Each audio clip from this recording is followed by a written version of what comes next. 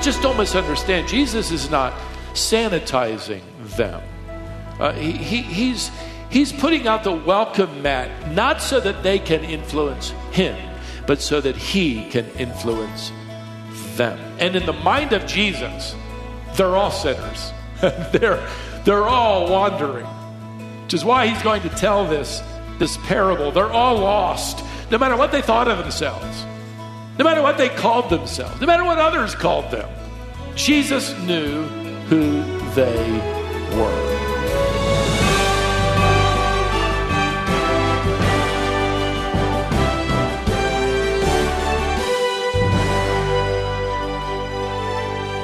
Jesus' earthly ministry had a similar theme when it came to his interactions with others.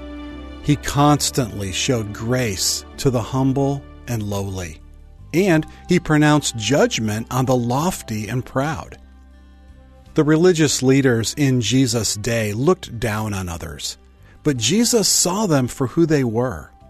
Those that the religious leaders despised, Jesus invited to repentance and a relationship with him. And the good news is that he still does. Welcome to Wisdom for the Heart.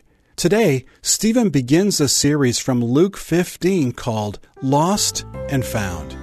This message is called A Welcome Mat for Wanderers. More than likely, you've spent some time hunting for something you've lost. Could be your car keys.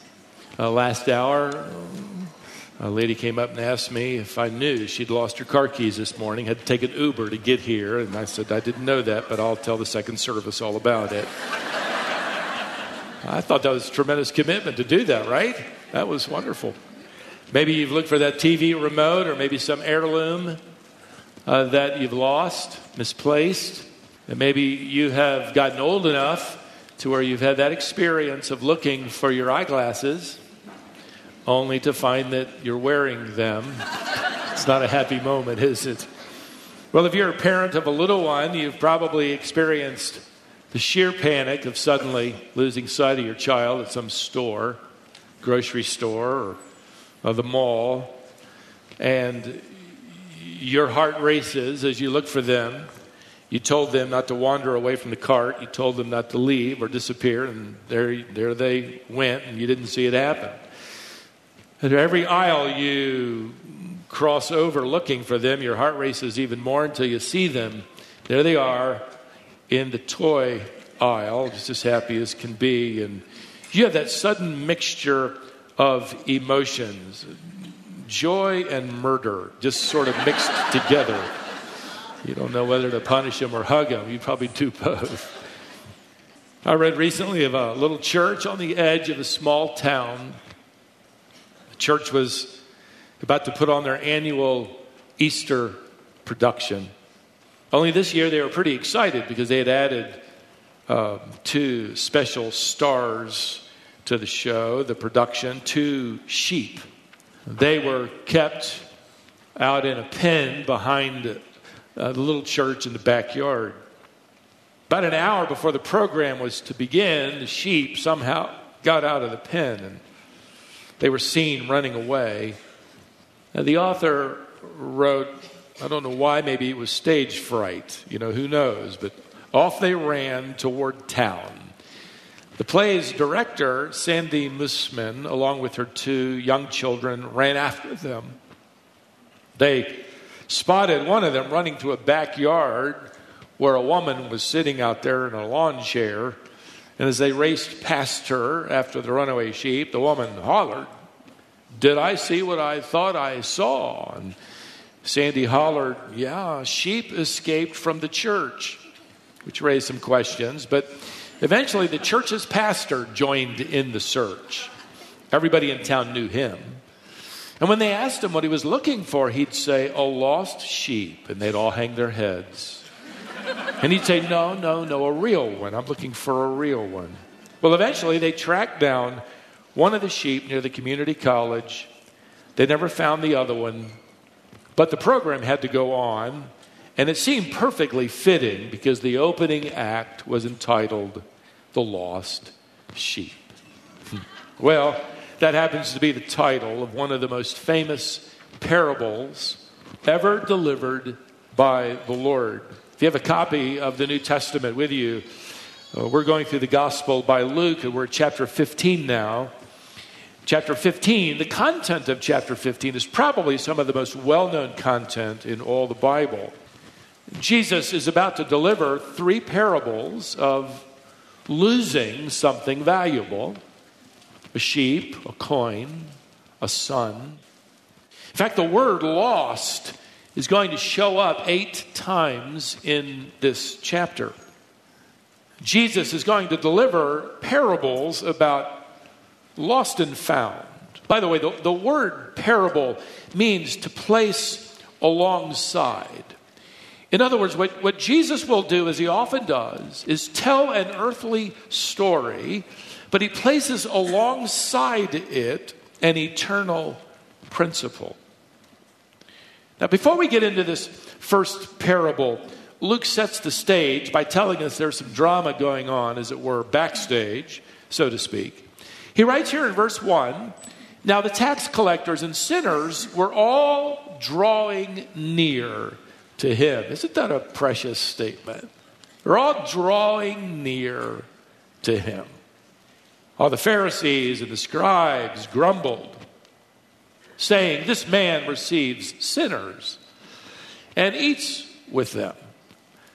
Pharisees, as you may know, were the religious leaders of the day. Scribes were the Jewish attorneys. They were experts in interpreting Mosaic law. And they're upset here because Jesus is receiving sinners. The verb for receiving means welcoming. And the tense is present, meaning he's continually welcoming them. This is sort of his pattern. This is what he does. He even eats meals with them regularly. He's putting out a welcome mat for wanderers like tax collectors and sinners. And that's great news, by the way, because if he's doing that to them, that means he'll do it for you and me. And we can come to him as well. Now, the religious leaders have already expressed their frustration with the Lord for eating with tax collectors and sinners back in Luke's Gospel, chapter 5. And it won't be but a few chapters ahead in Luke chapter 19 where they're going to complain again because Jesus leaves or eats and then leaves the house of a notorious tax collector named Zacchaeus. So they're grumbling. And Jesus answers their objections. We'll get to it eventually in chapter 19 where he says this. He says, "I have come." This is why I've come. "I have come to seek and to save those who are lost." That's why I've come. Let me ask you a question. Have you ever admitted to Jesus that you're lost? You're wandering. You don't know which way to go. So you cannot be saved by Jesus Christ until you've admitted you're a lost sinner in need of salvation. I've met a lot of people over my years of ministry in this town who aren't saved because they will not admit they're sinners. We'll get along just fine until they hear enough of the gospel to hear me telling them they're lost. And then that becomes offensive. Like the Pharisees and scribes here, they had no trouble with tax collectors being considered sinners. They need saving. They're in deep trouble with God, no doubt. They inflated the tax rates. They skimmed off the top and lived affluent lives, all at the expense of making their own people poor. You can imagine how utterly despised they were. Now, by the way, don't miss the fact that Jesus doesn't argue with the fact that they're sinners. Jesus never defends their extortion.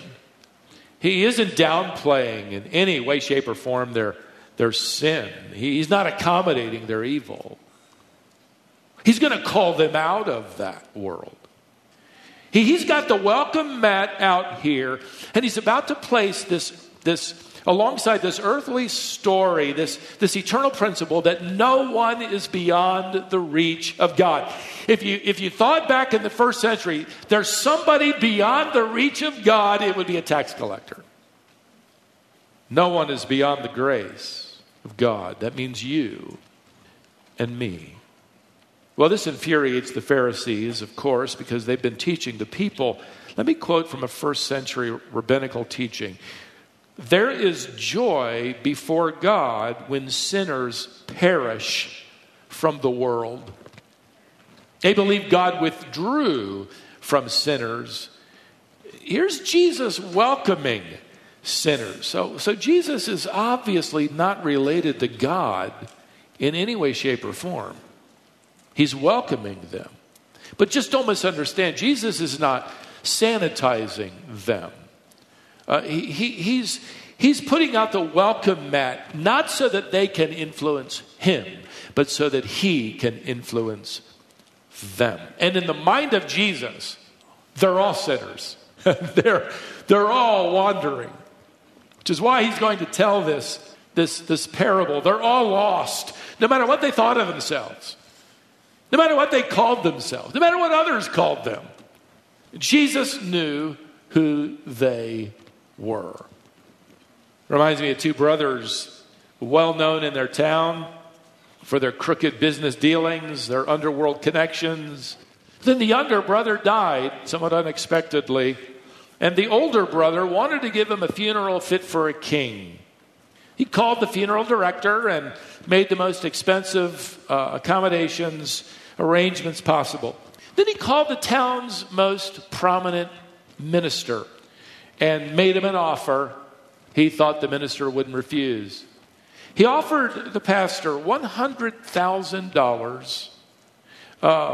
And he said to him, I'll give you $100,000 so you can put that new roof on your church I've heard you need. But there's this catch. I want you to deliver my younger brother's eulogy. And in that eulogy, I want you to refer to him as a saint.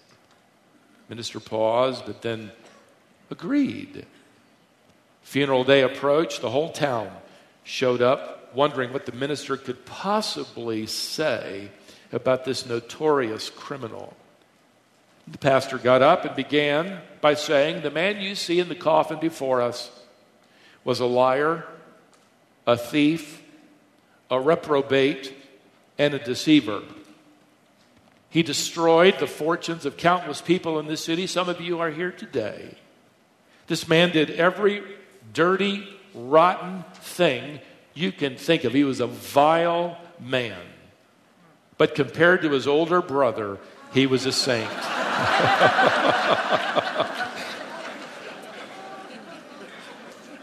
I'd like to use that one day. I don't know if I ever will be able to.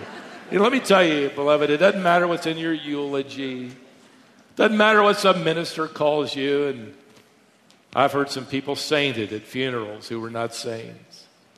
It doesn't matter what they call you or think of you. Jesus knows everything about you. Now let me tell you, the only person, since he does, who has any shred of hope before God is the person who recognizes at some point in their lives that they are lost. They are sinful. They are in need of being found by the shepherd. Now that's the eternal principle alongside this earthly story.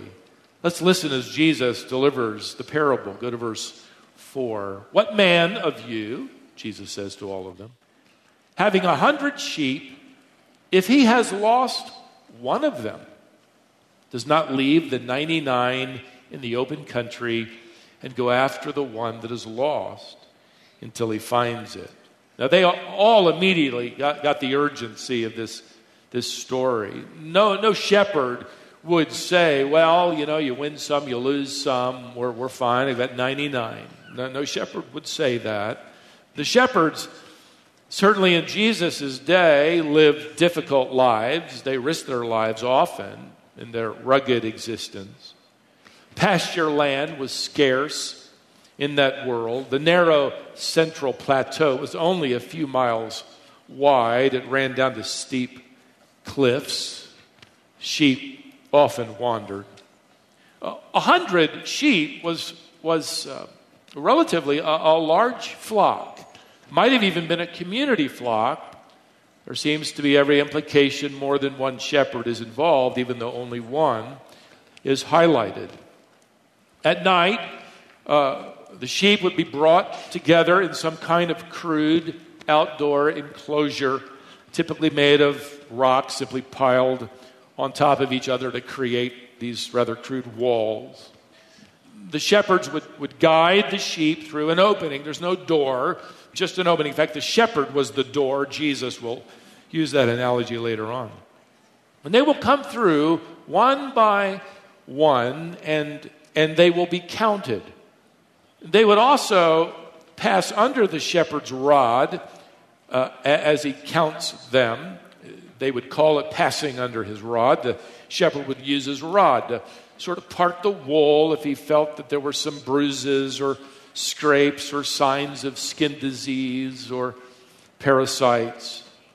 A sheep's heavy coat of wool had the ability to hide problems, defects, diseases. So it was important for the shepherd to examine them if he sensed there was something wrong. In fact, it's interesting, I've read that even today at sheep shows where they compete, the wool of sheep can be expertly clipped and shaped to make the sheep appear heavier, stronger, larger. So the judge has a small wand about the size of a rod, and like that shepherd's rod, the judge will part the wool to get a more realistic viewpoint. We use that phrase, by the way, to this day of trying to pull the wool over someone's eyes.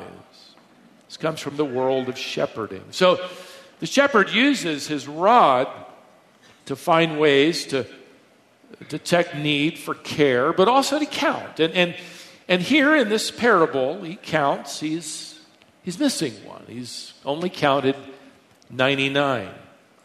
Well, Jesus, if you notice, says here that he left the 99 in the open country. That means he would have left them with another shepherd.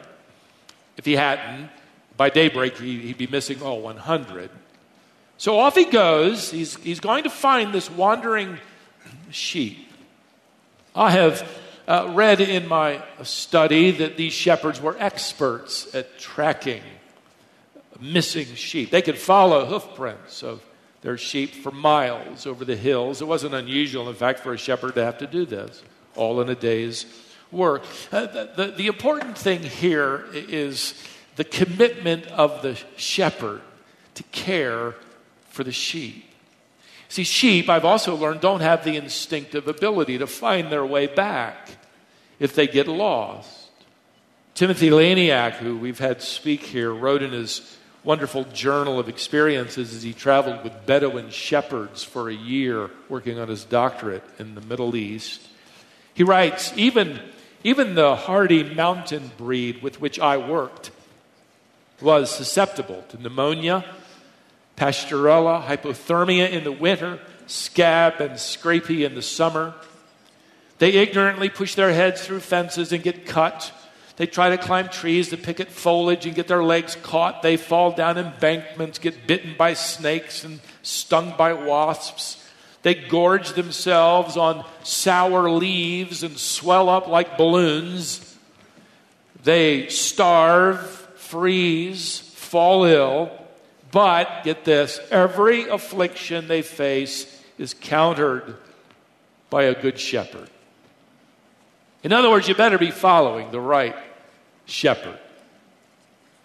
You know, the average person out there on the street will tell me about their good doctor. I got a good doctor. Or a good prescription. Or a good diet. I don't really want to hear about that, but they're going to tell me about their good diet. You need to know who my doctor is. Do you know who your shepherd is? Who are you following? Who's influencing you? Who do you like? Who do you listen to? You might be lost today, and the kind of shepherd you need is the one here in Luke 15. In fact, we're told here in verse 4 that he's going to go after the one that is lost until he finds it. By the way, to the mind of the religious leaders as they hear this idea, they had no concept theologically of God being anything other than a God that welcomes repentant sinners. They had no concept theologically of God searching for a lost sinner.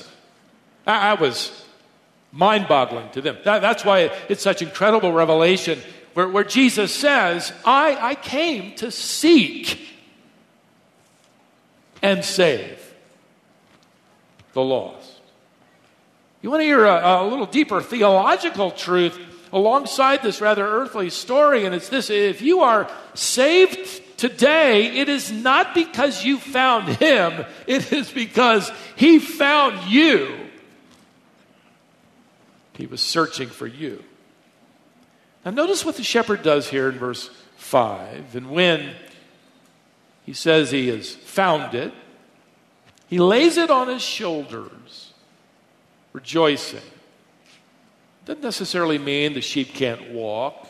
The analogy of the parable would be simply to suggest to us that when the shepherd takes you home, which will be heaven, it isn't going to be by your strength, but his. It isn't going to be by the strength of your 2 feet, but his. He will carry you home. So Jesus is effectively fulfilling the promise King David prayed way back in Psalm 28 when David prayed, "Oh Lord, save your people and be their shepherd and carry them forever." When does Jesus become your shepherd? When he has become your Savior. And he becomes your Savior when you admit you need saving. Humbling, isn't it? To admit you're lost. To trust him. To pay for your sins. To call on the Lord. And the promise of Scripture says, whoever calls upon the Lord, the name of the Lord, shall be saved. And when that happens, you're safely on his shoulders. He's going to carry you home. Now, when that happens, that is when he finds the sheep safely now on his shoulders, there's a party, a celebration that begins, which is rather interesting to me. Verse 6 says, notice there, and when he comes home, he calls together his friends and his neighbors, saying to them, "Rejoice with me, for I have found my sheep that was lost. Just so, I tell you, there will be more joy in heaven over one sinner who repents than over 99 righteous persons who need no repentance." Look down at verse 10, the same idea again. Just so, I tell you, there is joy before the angels of God over one sinner who repents.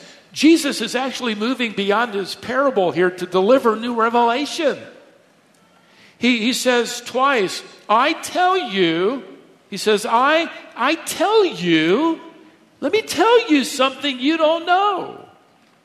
It's as if he pulls back the curtain. We're given a peek into heaven. There is rejoicing in heaven that is launched at the conversion of every sinner. In the second parable we'll get to, Lord willing, next Lord's Day, I want to spend a little more time on what this says about heaven. There's evidently a little communication system going on we're not always aware of. I want us to think about. But how does Jesus know this? How does he know what they're doing in heaven when a sinner is converted? It could only be true if he indeed fulfills in his incarnation the promise of what is said of him in John chapter 3, and that is, he is the one who came down out of heaven. He's seen it. This is the principle of pre-existence.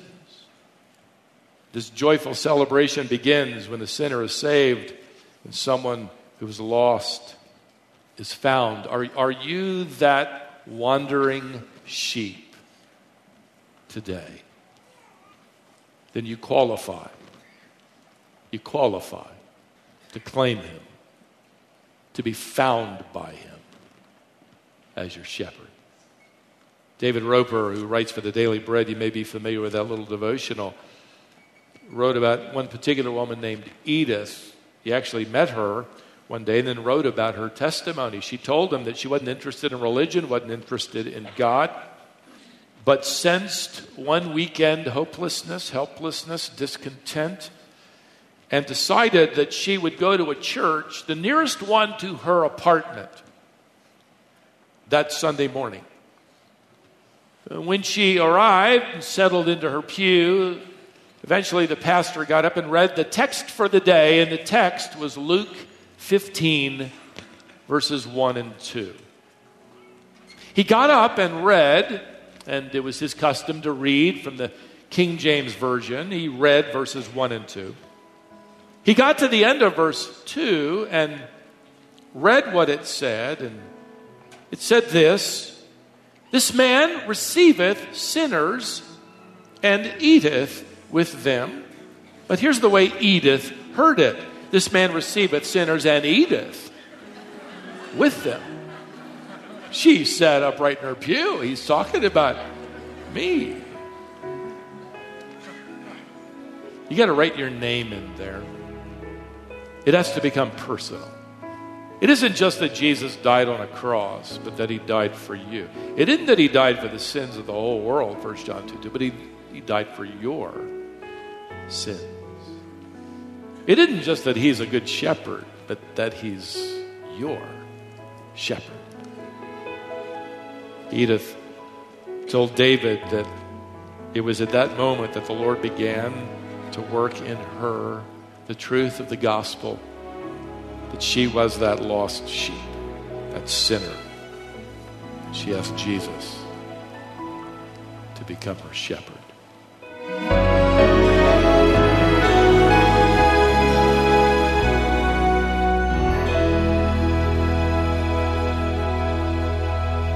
That was Stephen Davey and a message he called A Welcome Mat for Wanderers.